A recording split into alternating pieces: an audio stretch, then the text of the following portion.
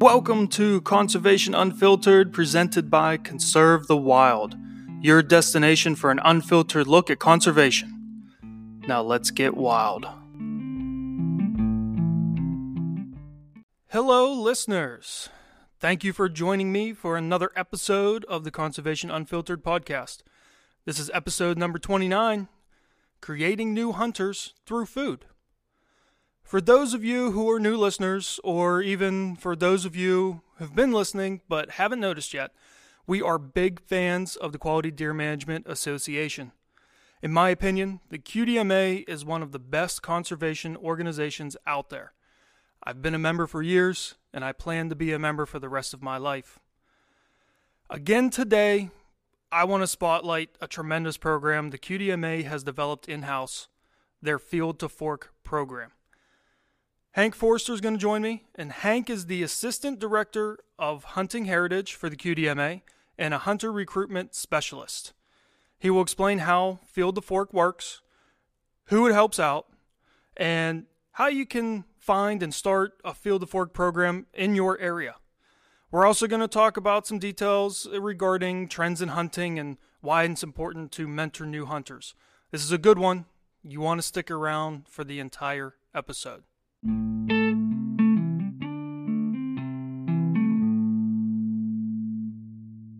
The elk that you're putting in the freezer, that was your elk? Mm-hmm. That's awesome. I'm one of these crazy lucky people who drew a non-resident Kentucky elk tag. It was a cow tag, so but only less than 57 or 56 can be allotted by state law. So I think it was like a 1 in 700 chance. Oh wow, that's crazy. And I didn't kill it till the last morning. We had what people I guess would consider terrible weather, but it wasn't bad. We had the first day was all rain and fog. We didn't see an elk. Second day we had good weather, but we got messed up by other hunters and people on UTVs, and we had bedded some elk, and we were just gonna wait them out, and had another hunter drop in on top of them, not know they were there, and had a guy and his wife and their dog just pleasure riding around this public land that I had a limited entry tag to. And then it snowed day 3, or overnight and day 3, and just couldn't get it done. And then last morning it was super windy on day 3, and luckily day 4 was snow covered but calm as can be. Is it only a 4-day season, or is that just a 5-day season? But I had to fly to Texas on day 6. So I was planning on not hunting day 5. Okay, all right. Yeah. That's awesome. How much meat did you end up getting out of a Kentucky cow? I think I've got about 135 pounds in the freezer. That's going to be some good meals. Yeah. We up here in Pennsylvania, where I'm from, we've had an elk season for a good 10 or 15 years, but it's same deal, so pretty limited. But we actually just started this year. They opened up an archery season, so I haven't even put in for an elk tag since, I don't know, maybe year 2 or 3 that they opened up the season. But this year I put in for archery, and of course, I think there are only 7 tags total available, so probably put us around that 1 in 700 deal, if not more. And so, of course, I didn't get drawn, but I'll probably continue to put in for that as every year. That would be quite the experience, I'm sure. Yeah. No, we got to see some bulls bugle and run into a cow call, and I was like, oh my God, I got to go do this out west, with the bull tag and the rut. It was pretty unbelievable. In 2018, I think it was the end of October and beginning of November, my dad and I went out to Montana to hunt elk, and we didn't see a single elk, didn't see a single mule deer while we were out there, but just had absolutely terrible weather.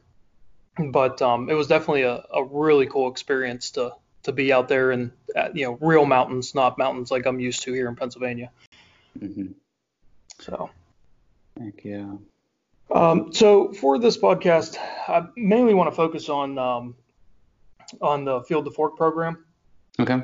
And at the very end, um, I'll end up editing the last little bit down a little bit for I like to do a call to action where basically you just sort of give one sort of big takeaway maybe that we didn't talk about, or something you really want to hammer home that that sort of hopefully compels the listeners to maybe go out and do something. So just to give you a heads up on that, and Sure. so you can sort of think about it as we're talking. Yeah. But so one of the things that I love about the QDMA is they bring in people who are knowledgeable in specific areas. They have a lot of biologists and things like that work for them. And you didn't grow up hunting and became more of an adult onset hunter. So how does that help with your role in QDMA?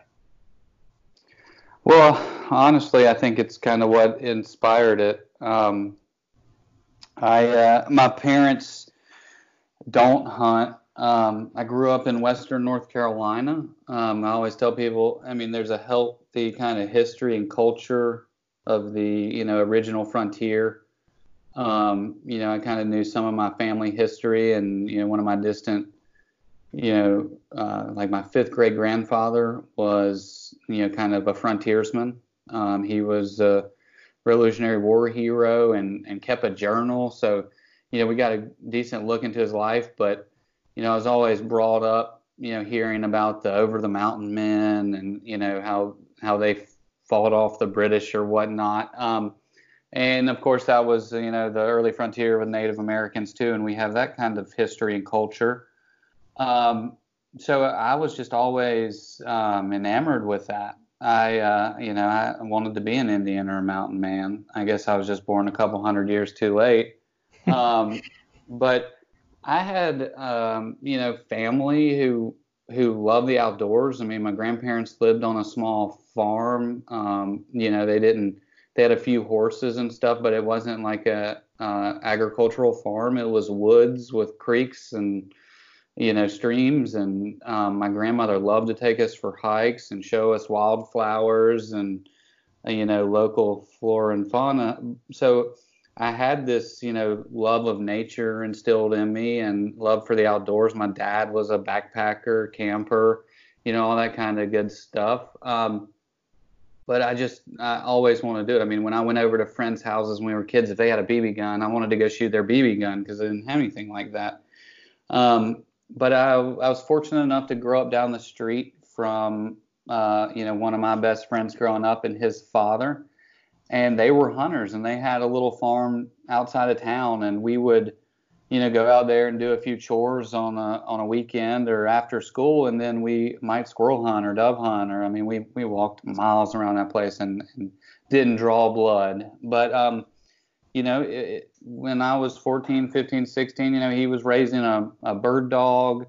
They were my mentors, and I understand. I mean, I understand the value of a mentor being in that position as a kid. And so I was fortunate to have them and have somebody who was allowing me to tag along. And, as I kind of got older, I got more into hunting. I'll admit I didn't hunt a lot when I was in college. I was doing other things, but, I always had a desire to hunt. And I really believe it's naturally inside most all of us. I don't know what it's like to be anyone else. But, I think that most of us are hunters and we're just detached from the natural world. Stephen Renaud often talks about how it's actually uncommon that you don't hunt. I mean, it's more crazy to think that someone doesn't hunt than hunts, because there's only been the last couple hundred years where you could survive on this earth without being a hunter-gatherer, unless you lived in London in the 1500s or were really good at bartering. We're an animal, I believe, and I have a bird dog probably because my buddy who let me tag along had a bird dog. And when I got this dog 10 years ago, I read a book, and it was What Not to Do to Train Your Dog. And the whole premise was that this is in your dog. Don't screw it up. He's a natural born hunter, And it really took this, like, it looked at the dog as like, hey, this dog is going to want to walk in front of you because a bird dog is in front of you. A retriever should be at your side, but a bird dog can't hunt beside you, and all that kind of stuff. But I think we're just like my bird dog. We've got it in us, and you just got to get reconnected. So everyone that's going to be listening to this who isn't a QDA member, they're going to be wondering, what they want us to get onto it, and basically want to know, what is the Field to Fork program? Well, okay. In a nutshell, can you tell everyone what it is? Yeah, so I've worked for the QDMA, Quality Deer Management Association, for I guess around 6 years now. Originally as their hunting heritage manager, and with the advent of the R3 movement, which it's kind of our industry term for how we recruit and retain hunters. The R3 stands for recruitment, retention, and reactivation, and that's kind of how hunters exist. We recruit new ones, we retain active ones, and we re-engage lapsed hunters, reactivation. And so, that's kind of the focus of the industry. 4.5% of Americans today hunt. And we all know the importance and value of hunting in this country. It still funds the majority of conservation works in this country. It funds state agencies. The Pittman-Robertson tax creates a huge federal fund that's allotted to the states to pay for state agencies and conservation projects. And as hunting participation declines, there's going to be, it is a crisis today, but it will fail if we don't do something about it. So, starting, 4 or 5 years ago, states started looking at hiring R3 professionals. And of course, we had a strong focus of R3 at QDMA. So, a couple of years earlier, I attend farmers markets, and I was at the local Athens farmers market, and they were doing a chef demonstration on how to make ricotta cheese. And I'm sitting there thinking, wonder what they think if we brought a deer in here and broke it down. And so I reached out to the head of the farmers market, and I said, I was sitting for one of your chef demonstrations the other day, and I was wondering if y'all would entertain the idea of us bringing a deer in and breaking it down. And they were all for it. 100%. But schedules, it's kind of end of year. The market closes. The market's not running right now. I needed to find a deer. I didn't think I was the expert. But fast forward a couple years, and I sat on the selection panel and the steering committee for the Georgia R3 coordinator. And we hired a guy named Charles Evans.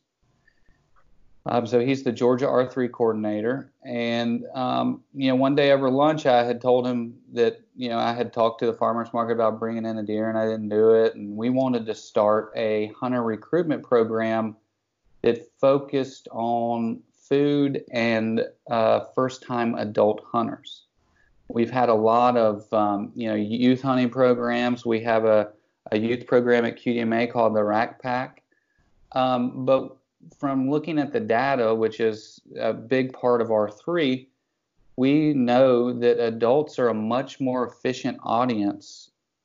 And if we wanted to teach a kid to hunt, we'd be better off taking their parent or guardian and then having them teach them. And so we both lived in Athens, and so we just decided one day over lunch to set up a booth at the farmers market and see if we could recruit people who wanted to learn to hunt for food.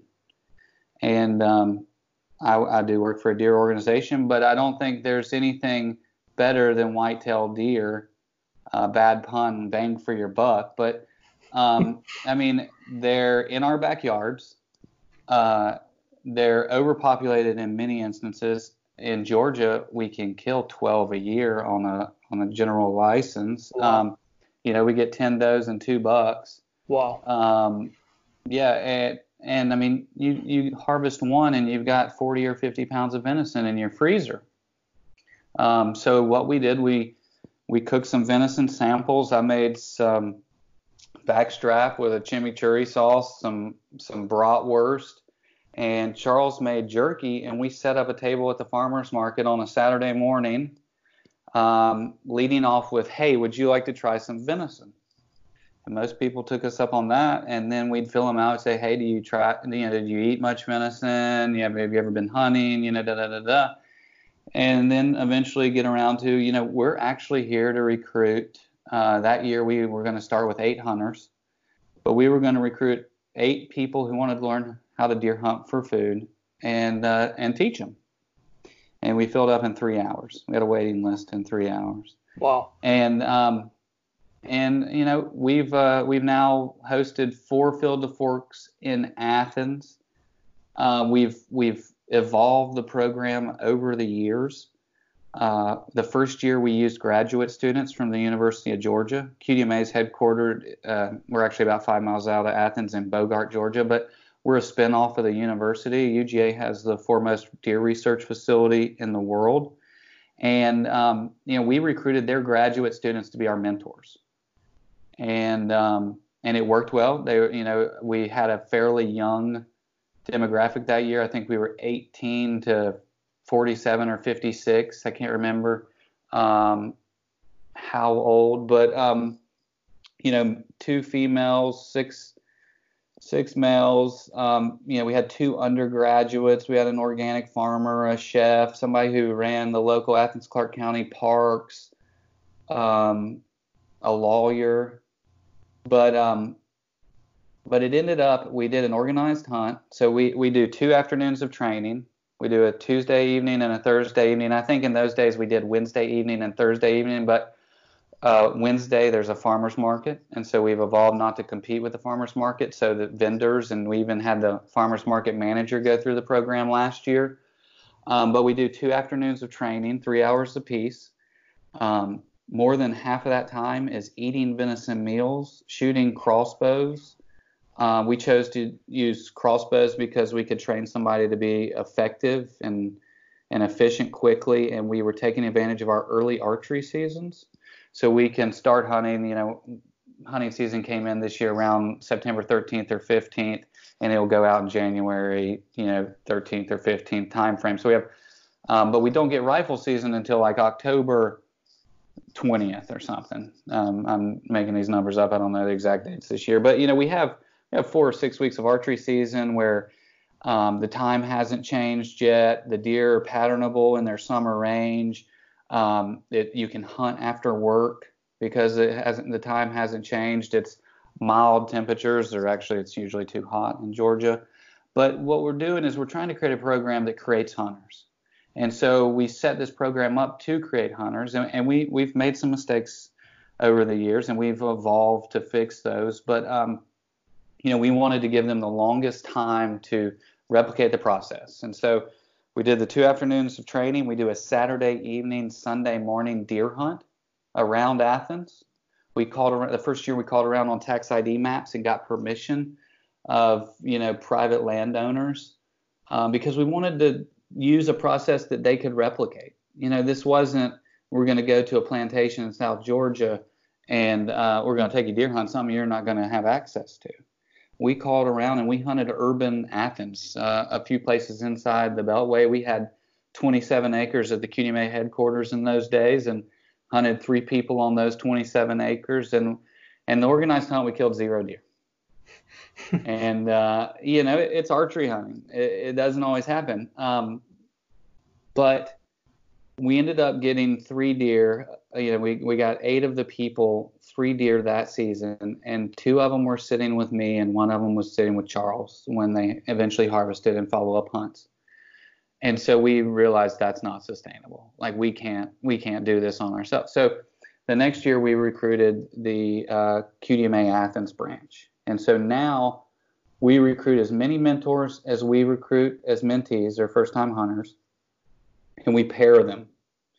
And I guess last year we filmed Field to Fork. There's a video you can see on YouTube or the internet. It's on QDMA.com/FTF or our Field to Fork page. But that year we killed I think 3 deer during the organized hunt. But there's years where we've just gotten one. But the success of the program is the follow-up opportunities and the community. What we've coined in R3 and how a potential hunter goes through their journey to becoming a hunter. We kind of stole it from the marketing side of things, and we call it the outdoor recreation adoption model. And I don't want to get real nerdy, but there's a trial phase. They're offered an opportunity, and then they have to make a decision to continue. Is this something that they're going to do? And we think and we believe that social support is what drives somebody to keep down that path. If they don't have social support, often they'll lapse or they'll fall off. And so we've created social support and community by making this a community-based program and bringing in as many mentors as hunters and pairing them. But they don't stay with the same mentor all the time. We have a hidden Facebook group for Athens. And so or we have emails and texts, group texts and stuff, but somebody might say, I've got Wednesday, Thursday, and Friday this week off, and I'd love to go hunting. Is anybody available to take me? So what I'm doing is I'm trying to get these mentors to mentor these new hunters, but also to share their access and to share their stands and even just share a phone number. Mentorship kind of changes over that path where someone needs somebody to sit with at first. They might be ready to sit by themselves. They might just need somebody somebody's phone number that's available to help them if they're successful. But we're just trying to create hunters, and so we've tried to set up kind of sustainable programs that do just that. Yeah, I guess that's sort of my biggest personal question about the program. I followed along on what a lot of you guys have done and how it sort of evolved. But like when I think to my own hunting, my favorite memories aren't the biggest buck I shot or anything like that. My favorite memories are the time spent with family and friends around hunting, and sometimes not even a successful harvest. So my question is, how does QDMA or the mentors, like how do you guys sort of keep in contact with these new hunters? Because that social aspect can oftentimes lead them to continue hunting more. Sure. Just as I kind of mentioned, I mean, we've tried to set up these channels where people are sharing stories and offering either to host or looking for a place to hunt. As we've grown Field to Fork, this year there will be 25 programs in 17 states, and I've proven different models. So I just got back from Texas. We hosted what I call a destination Field to Fork. It was 4 days, at a hunting camp. It was actually like a commercial hunting lodge that was gracious enough to host us for a Field to Fork and has for a handful of years. It's different creating that social support there, but there are also some positives to that environment as well. I mean, these people got to experience deer camp. They came for 4 days. We put them up for 3 nights. They got to sit at the bar and have a beer with their guides and shoot the bull. That's a lot that's really hard to explain to a non-hunter, is that culture of camp.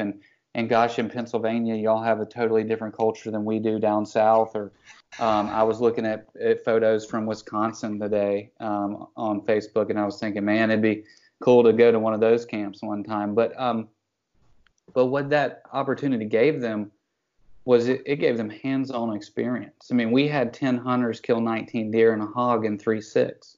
And so everybody got to gut an animal. Everybody got to quarter an animal. Everybody took an animal home in their cooler, and they're working on processing them at home now. So, I set up a hidden Facebook group for them a couple days ago. We're going to have to create that social support in a different model than we do with our community-based program in Athens. But I'm going to take advantage of the opportunities that we have. And believe it or not, my long-term data on last year's class, in which I don't have my super long-term data, but for these Field to Forks, we're doing a pre-selection survey, and then I'm selecting candidates based on what I'm looking for, which is first-time hunters, didn't grow up in a hunting family, I prefer them not grow up in a hunting culture because I'm trying to diversify hunting and make it relevant to new audiences. But then I'm doing a post-event survey. So I'll send them a survey here in a few days to get their input from the program. And then I'm going to send them a survey a year later and see where they are. For Georgia and a handful of other states, I actually collect their user ID numbers, and I will be able to see their future license purchases as long as they live. So, I mean, we are holding ourselves accountable and checking to make sure that we are successful. But last year in Texas, from the year survey that I just got back, 100% of them have a hunting license this fall. Oh, that's great.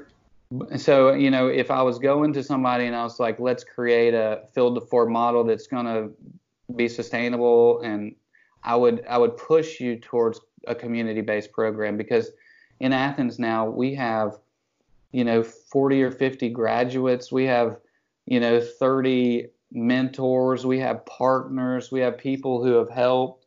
I mean, so when we get together to share a venison meal or do our in culinary social, I invite everybody back, and so we really have this community in Athens, and you don't get that as much with these destination models. But when you have the opportunity to host something like that, they can be just as successful, which I wouldn't have bet my money on. But it's because they're given the opportunity to get their hands on and gain that confidence. I believe creating a hunter comes down to confidence. And statistically, we know that if you don't teach somebody to take care of an animal, they're not going to go hunting. If they're not confident that they can gut and get that animal out of the woods and into their freezer, the responsible person is not going to go shooting an animal. And then, the ultimate goal of R3 is to create a hunter, someone who self-identifies as a hunter. And to me, that's just a confidence level to say, I can go do this.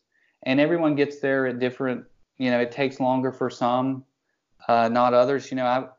I've got a few people who have went through Field to Fork a year or two ago that I still invite out, and I'll even sit in the stand with them, 2 or 3 years later. And then I've got, there's this young lady in Field to Fork this year. She was hunting at our office on her own the other day, harvested her first deer with a crossbow. She didn't call anybody. She wanted to be alone for the recovery. Oh, wow. And, it's just everybody's different, but, and everybody gets to, to their, being a hunter at a different pace and needs different levels of mentorship, just as I spoke of earlier. Some just need somebody to call to help drag it out, or even somebody to call to say, hey, I think I'm messing this up here. I'm trying to gut this animal. What am I doing wrong or whatever? But, at the end of the day, it's all very daunting. Hunting is daunting. Cleaning an animal seems daunting, but it's really not once you get a little bit of experience. I mean, it's there's not a lot of ways you can screw it up. And so, just give people that confidence, and we're finding that they'll become hunters.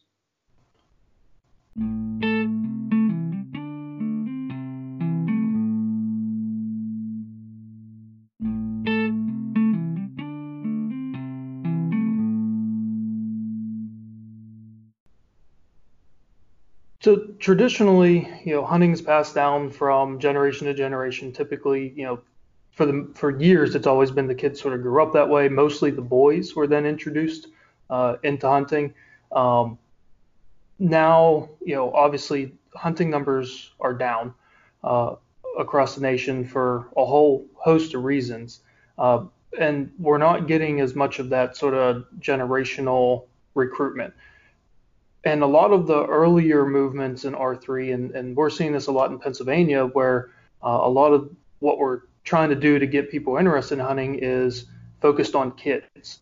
But as you've said, Field to Fork focuses on adults. Why do you think that having adults start hunting would be more beneficial than trying to get the kids started? There's a few reasons. oftentimes the number one thing, why do we go to the farmer's market? Because I'm trying to get in front of a new audience. For far too long, most QDMA members are avid deer hunters. 80-90% of them. So that's not a membership that I'm recruiting field to fork hunters out of. For far too long, we've advertised hunting programs on state agency websites or NGO websites, and that's not where non-hunters are.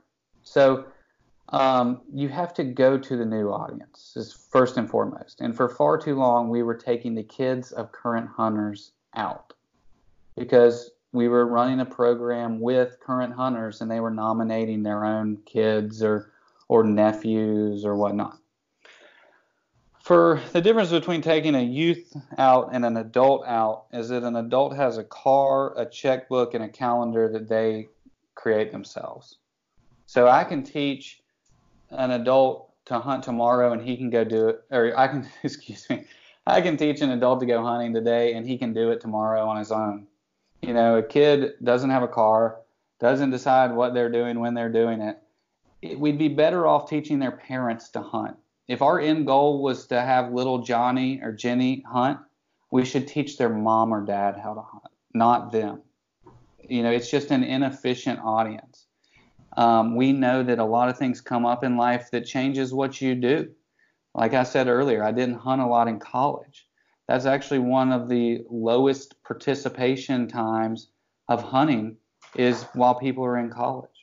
And we see that statistically. People drop off and some of them come back. But, these young adults, they have money.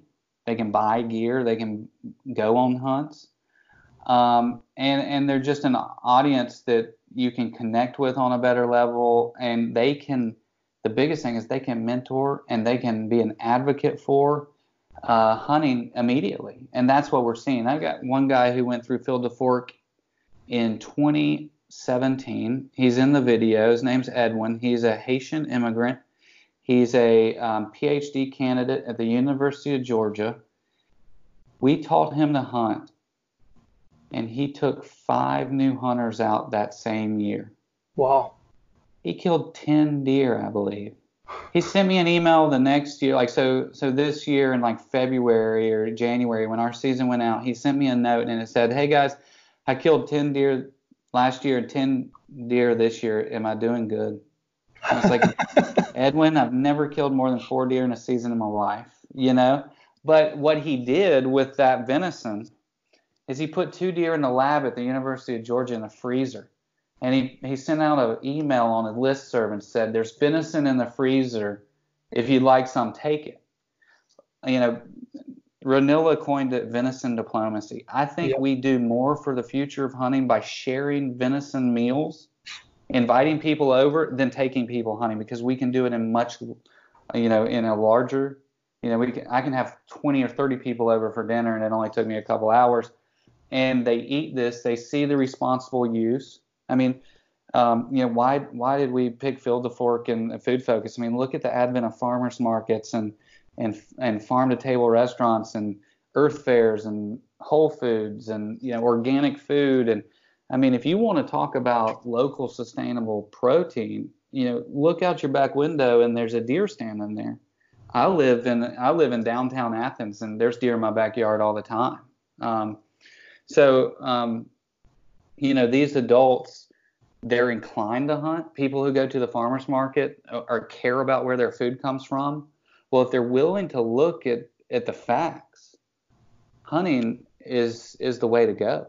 That animal, it lived in a wild, free of animal welfare concerns, a natural life.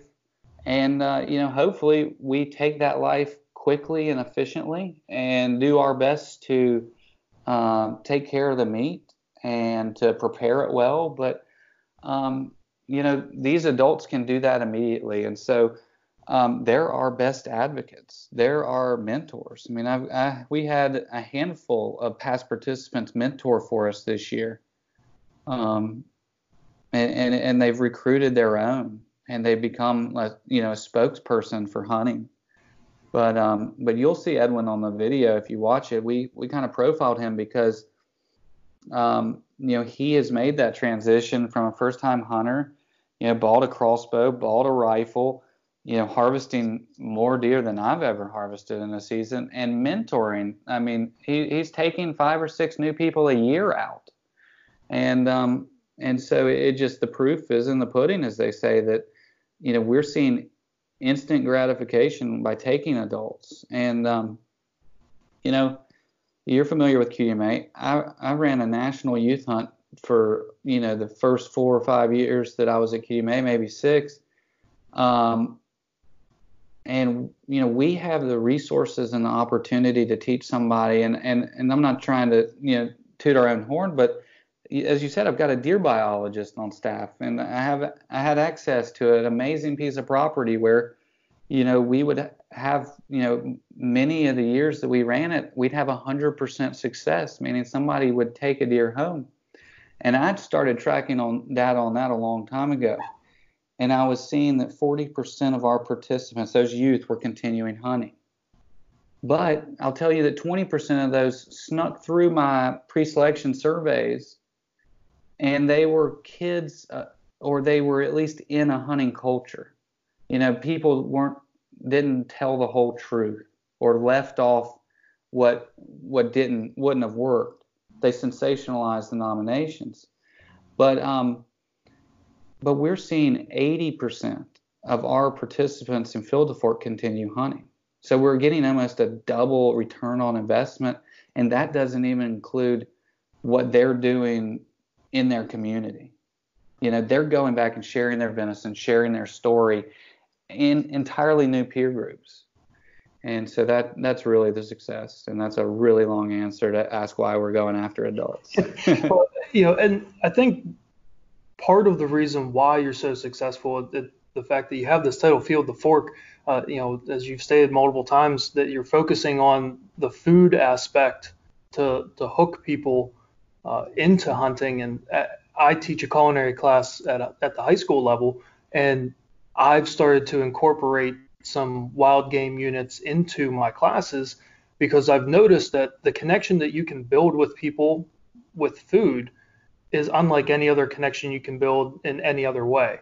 So being able to show them that, hey, this was sustainable, the sort of locavore movement that has started a couple years ago, it's trickling down younger and younger. So these high schoolers are starting to now already start thinking about the food they're putting in their body. So if I can explain to them what you're saying about how ethically it can be sourced and how nutritious it is, and it's locally sourced and all that stuff, I mean, it really hits home with them when they can actually take a bite of venison that's prepared well. Yeah, and I can't quantify, what good we do having a hunting booth at the farmers market, or just handing out those samples. I should have sat there with one of those clickers over the years and kept track of how many people I offer a venison sample to. And I'll tell you, it is one of the most rewarding parts of the whole program to me. I like to cook, but I love to sit there and BS with people across the table. And nothing makes me happier when somebody tells me they don't like venison. I'm like, try one bite, please. Just try one bite, because whatever you ate was prepared wrong or mishandled. I mean, you got to remember, the beef that's in our grocery stores has been dry aged for 30 days and killed with a bolt gun and all that good stuff. I mean, they're probably playing music to it when it dies. I mean, people need to do a better job of taking care of that animal, getting the meat cool as quick as possible, aging venison, but there's no reason, venison should be gamey. We should celebrate, I love the idea of, if it is different than beef, it should be celebrated. But no, I mean, venison's delicious, and we get the opportunity to do that. But just as you're saying, I mean, we're becoming a food conscious society as a whole, I believe. there's been a few articles written of late that were kind of belittling the food-focused hunting movement and what we're doing. Some of them named us, some of it didn't. I think they're just going after clicks, because I think it's bogus to think that that's not the target market. Even when we started this pilot program out of the national office, almost a pet project with me and Swanee. I mean, it's just something we wanted to do, but it's what we do for a living as well. But the first question I get from volunteers, at least your more traditional ones, is like, I bet that's kind of tough to stand at the farmers market and be pro hunter. I bet you get a lot of flack. And the answer to that is no. I've had like 3 or 4 people say something negative to me in 4 years, and they'll never do it in front of other people. I had one vendor, like someone helping a vendor one time. I walked around at the end of the farmer's market, and I was handing out leftover samples of venison. And first off, every single one of our farmers that brings vegetables to the farmer's market is either hunting deer or has an 8-foot fence, and more than likely they're hunting them. I was like, hey, you want to try some venison? And they're like, I eat venison all the time. I've been shooting them, in July, something that hunters don't do. That's a depredation permit, a whole different thing. That's crop protection. But this one lady just was adamant that, she kind of scoffed and said something, and I didn't even listen to it to remember what she said. But I said, I'm sorry, ma'am. We actually have a lot of shared values, and the reasons why I hunt and the reasons why you may choose not to eat meat may be the same reason. And it's true. I mean, most people don't eat meat because they're concerned of animal welfare. And, to grow soybeans in this country, as Charles always likes to bring up, there's probably deer blood on those soybeans, because you can't grow soybeans without protecting them from deer. And so, we all have an impact on what we do on this planet, and we have to choose what our impact's going to be. But you don't get off, free. There's no get out of jail free card. My mom's a vegan. All power to her. I respect anybody's decision. That takes a lot of, willpower, and that's a lot of work. But, for somebody to go to the grocery store and buy a bunch of avocados, are they thinking about all the deforestation in Mexico to grow those avocados? Or, the water that we have to use to get almonds? I mean, everything we do, we're consumptive users. And, I can alleviate some of my impact on this planet by what meat I choose to eat.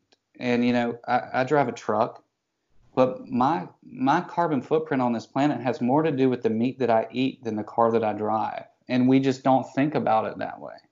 Yeah, a lot of people like to disassociate and think we're not part of nature, especially if you're living in a city or suburban landscape. But I mean, your entire life, you are a part of the natural landscape. The fact that you're alive is affecting that natural landscape. So if you can hunt and obtain the meat that you're going to eat anyways in a way that's going to help the natural landscape as opposed to contribute to a larger carbon footprint, you're actually having a beneficial effect. Absolutely. No, we build houses, we row crop. I mean, we're creating deserts where these animals are displaced. Even just to grow vegetables, you're taking up, things that could be forested where some forms of wildlife prefer. Shane Mahoney is doing an awesome initiative called the Wild Harvest Initiative, and we're on his board.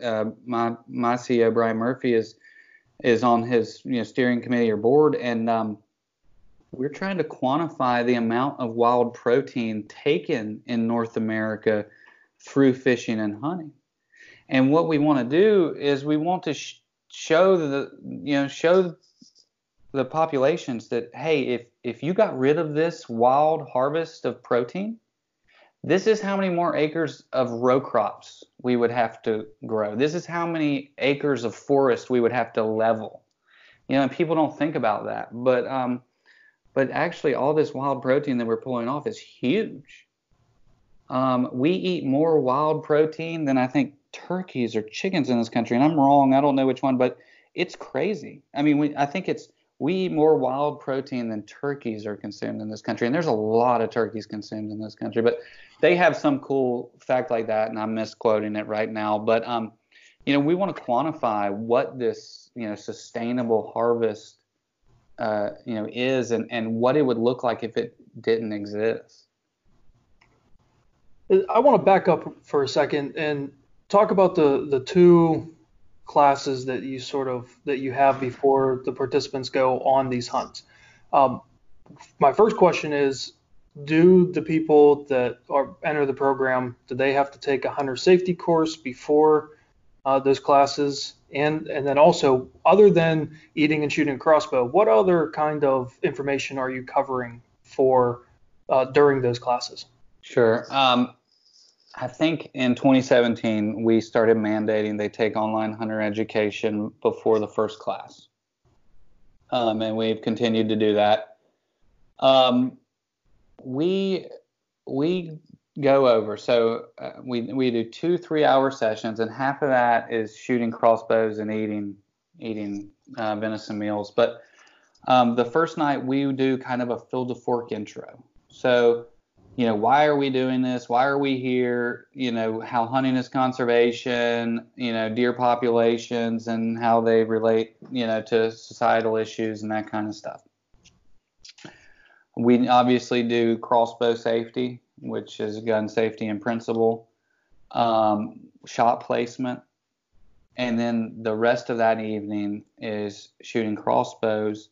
Except, as I said, we do a venison meal, so we usually do a sit-down meal, and we'll do like deer biology during that meal. But, the first notion from most people who replicate the program is like, gosh, I'm inadequate to teach this. We got to teach them so much education, but you really don't. You got to think about what you need to know to be a successful hunter.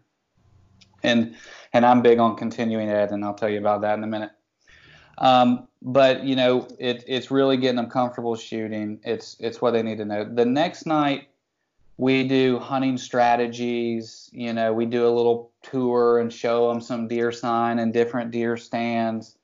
We go over regulations, that kind of stuff. But it's not, there's no habitat. I mean, there's a little bit in the deer biology. There's a little bit of habitat. But it's not a deep dive into that kind of stuff.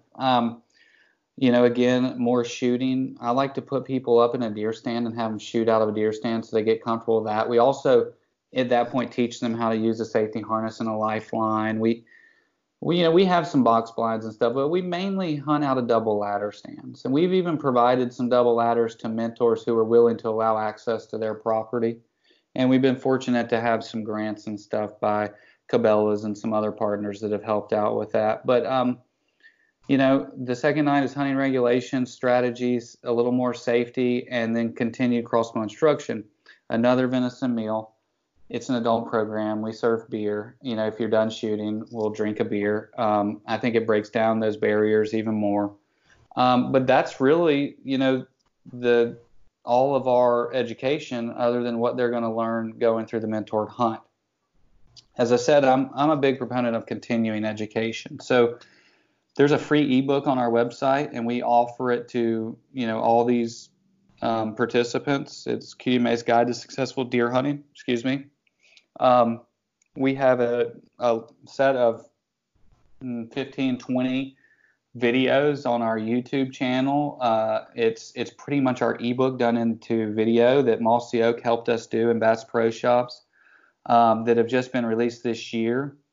And we also this year, which something I'm super proud of, is we created the first online how to hunt module with Hunter Ed. So it's for a small fee. When people go to take online hunter education, we provide a pay-to-play learn to deer hunt module that's been getting a lot of purchases, and we offer that free to our Field to Fork participants. So I'm really a big proponent of sending them home with the continued ed. What I left out, the first day, the first evening, before we really get into anything, I make everybody stand up and introduce themselves. I want to know your name, age, usually how you found out about Field to Fork, which, depending on where we are, I typically know. And then why do you want to deer hunt?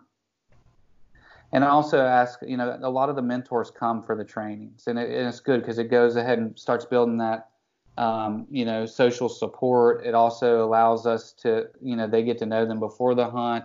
When we're doing destination hunts where we have all the guides, their mentors there, I want them to see their hunters shoot. And so we ask them to introduce themselves again. Saturday afternoon, the start of our mentored hunt, we bring all the guides in and we have a guide meeting, and we talk about, what we're doing, where everyone's going, some best practices, and tell them what they're responsible for. But we try to get people to, stay away from topics like politics and religion. That we're trying to recruit a very diverse audience, and we just are looking. We try to focus on the common ground and things that divide us these days. But we also bring in all the hunters a little while later and allow them to shoot some more, and we get their mentors to sit with them while they shoot again so they know how proficient their hunter is. And then they do an afternoon deer hunt. If we're successful, we bring that deer in and we do a field dressing and skinning and quartering demonstration. We've had the opportunity this year and the last couple of years to have that deer on Saturday evening, and I cook another venison meal. And then Sunday we do the same thing. And we've done processing demos on Sunday, and we've done processing demonstrations at the Culinary Social, which is usually a couple of weeks further down the timeline, because we want to give people more opportunity to continue hunting. And so at our Culinary Social, it's a big venison wild game dinner, adult beverages. We really try to make it social. We invite all past participants, all sponsors, anybody who's been involved with Field to Fork. We, eat a big meal, drink a few drinks, and we make them stand up and tell their story again. What they liked, what they didn't like about the program, and then, a hunting story if they'll entertain us. And that is probably the coolest part of Field to Fork right there. It's hearing their stories from them, hearing their laughs, hearing, the tough times, the struggle, and the success. But that really creates that community, and man, it's an awesome evening. And then we continue to push them to get out, to keep on going, and you don't have to push many of them. I've had people, reaching out to me and going hunting on some property we have, while I've been halfway around the country all fall, it seems like. But it's just been a hugely rewarding program. It is my job, but I would do it if I didn't do this for a job. It's fun and it's successful, and we've got a whole community of hunters, and you hear from the mentors, how rewarding they find it. They're inspired by these hunters, and that's exactly what you hear. You hear from the mentor, that they're inspired by these people. They're getting out more often. They're enjoying, having these new hunters around them, seeing their enthusiasm, that kind of stuff. It's inspiring. But from the same token, in reverse, these mentors are valued by these new hunters. They want their knowledge. They want, they talk about how the new hunters talk about how the seasoned hunter's passion for hunting is infectious to them. And in the reverse, the mentors talking about how they're just inspired to get out more and to take these new hunters. And I'm not asking you to give up a lot of days of hunting, because you take them 2 or 3 times and most people are ready to sit by themselves. So they might just be sitting on the other side of the property or whatnot, or might just give you a call when they need help. But it really, the reward goes both ways, and it's just a ton of fun to be a part of it. So if someone listening either wants to be a mentor or maybe wants to become a hunter, uh, what can they do to find a Field to Fork program, or maybe even try to start their own? Sure.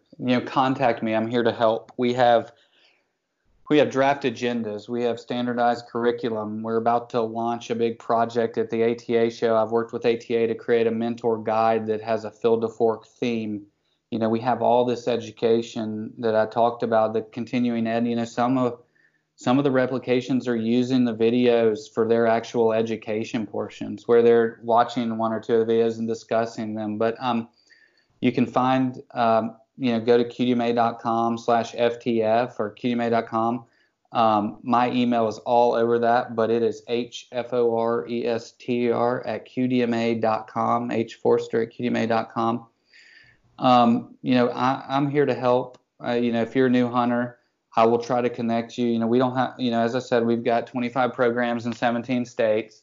Probably when this podcast airs, we'll probably be closing up shop on most our fall programs.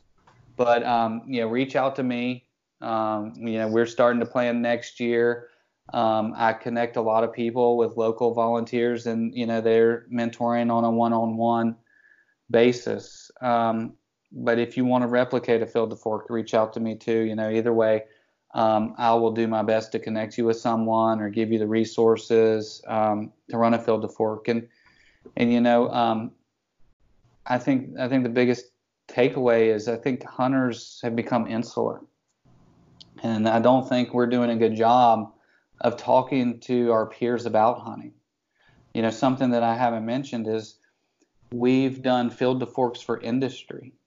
The first year we ever ran Field to Fork in Athens, we posted it on Facebook, and a young lady from New Hampshire commented on the Facebook post and said, "Is there something like this where I live?" And I clicked on her profile, and she was an engineer at Ruger, the American firearms manufacturer. She actually shot small bore, that's rimfire competition rifle shooting for MIT. Wanted to learn to hunt, never figured it out. So we actually, talking to NSSF, we hosted a Field to Fork for Ruger and Sig Sauer employees, and we had to cap it at 24 because the New Hampshire Hunter Education Facility couldn't host any more hunters. I just got done The Bearded Buck. It's a TV show on Sportsman. We partnered with them, or they partnered with us, and we hosted a Field to Fork for Traeger grill employees. That was the most fun I've ever had. If you want to have some fun, mentor a professional barbecue chef, because we almost flipped seats. I mean, we did, but I showed, actually Kip Adams was there, and Kip did the gutting and skinning demonstration, but I sat there with Danielle Bennett. She goes by Diva Q. She's one of their big spokeswomen, and one of multiple national champion barbecue competition winner, and she cut up that deer for the freezer. I wrapped it. Usually we're showing them how to break down quarters. She was showing me how to do it better. And we were making like bone-in French roast, and I mean it was just amazing. But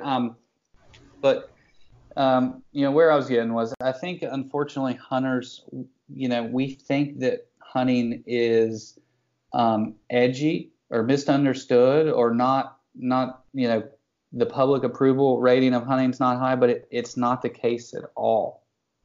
82% of Americans approve of hunting deer and turkey for food. Elk, bear, that kind of stuff. It seems like Americans have a little bit of a different relationship with them in their mind. But for deer and turkey, in general, just in terms of, do you support hunting? We're recording all-time highs of public opinion, of approval. So, 80% of Americans approve of hunting for food. 82% approve of hunting deer and turkeys because they're in our backyard, and they're in our lives all the time, and people realize that they're there, and I think they're a little devalued because of it. But, I guess it's the Second Amendment battle or whatnot. I mean, I think we feel like we need to be entrenched, but we don't. People approve of hunting on a high level, and at the same time, there's a lot of people out there that want to learn to hunt. I don't know how many hunters we could support in this country. I know it's a lot more than 4.5%, but at some point we will saturate the availability for hunters, but we're not anywhere close. And I know just from reactions to podcasts like this, from the Wall Street Journal or whatnot, I get emails all day, every day of people wanting to learn to hunt, and we walk by them every day. Just like there were more than 24 people at Ruger and Sig Sauer that wanted to learn to hunt that didn't know how. We've hosted Field to Forks for QDMA employees because my colleagues saw what I was doing and they said, I'd like to do that too.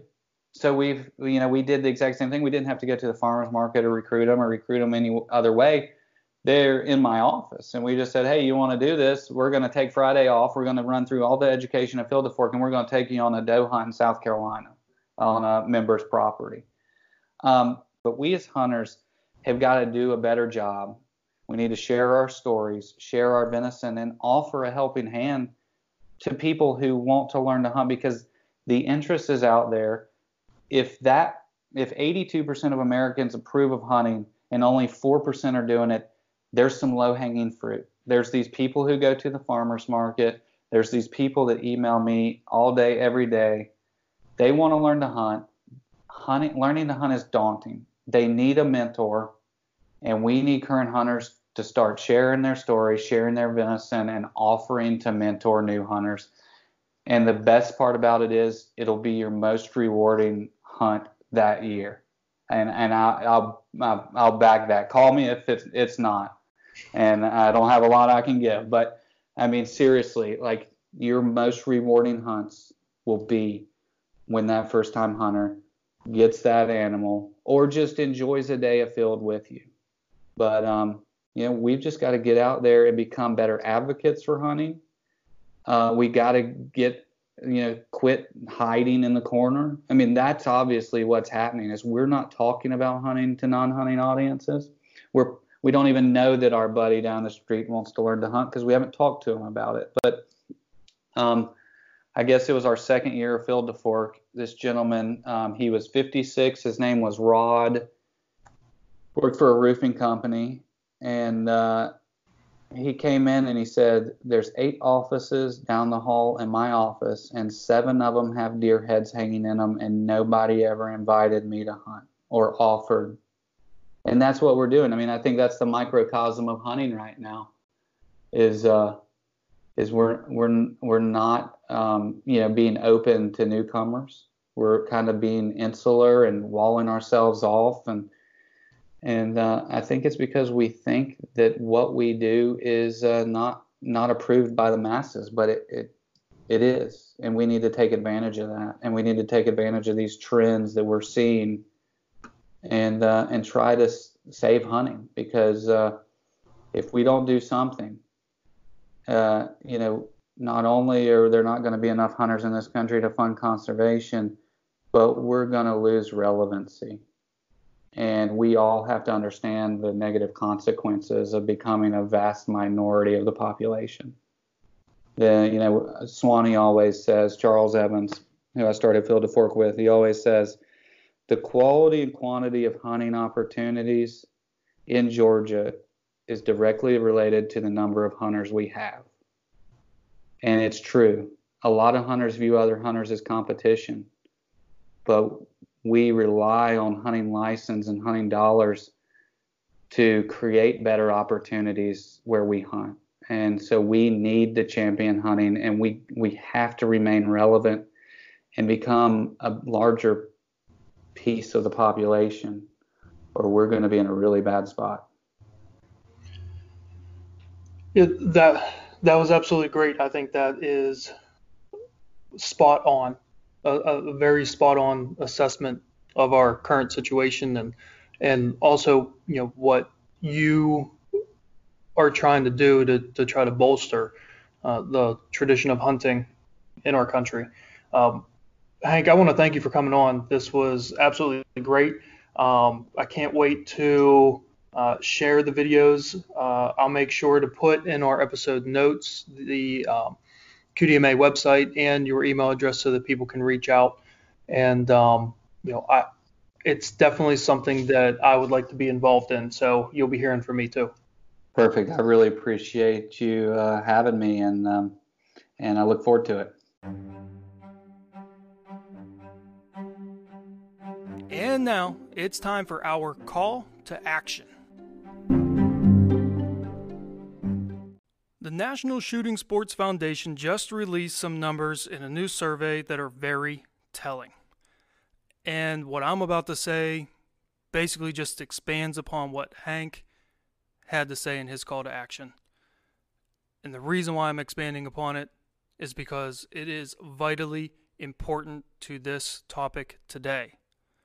The number that resonates the most with me is that 80% of people approve of legal hunting.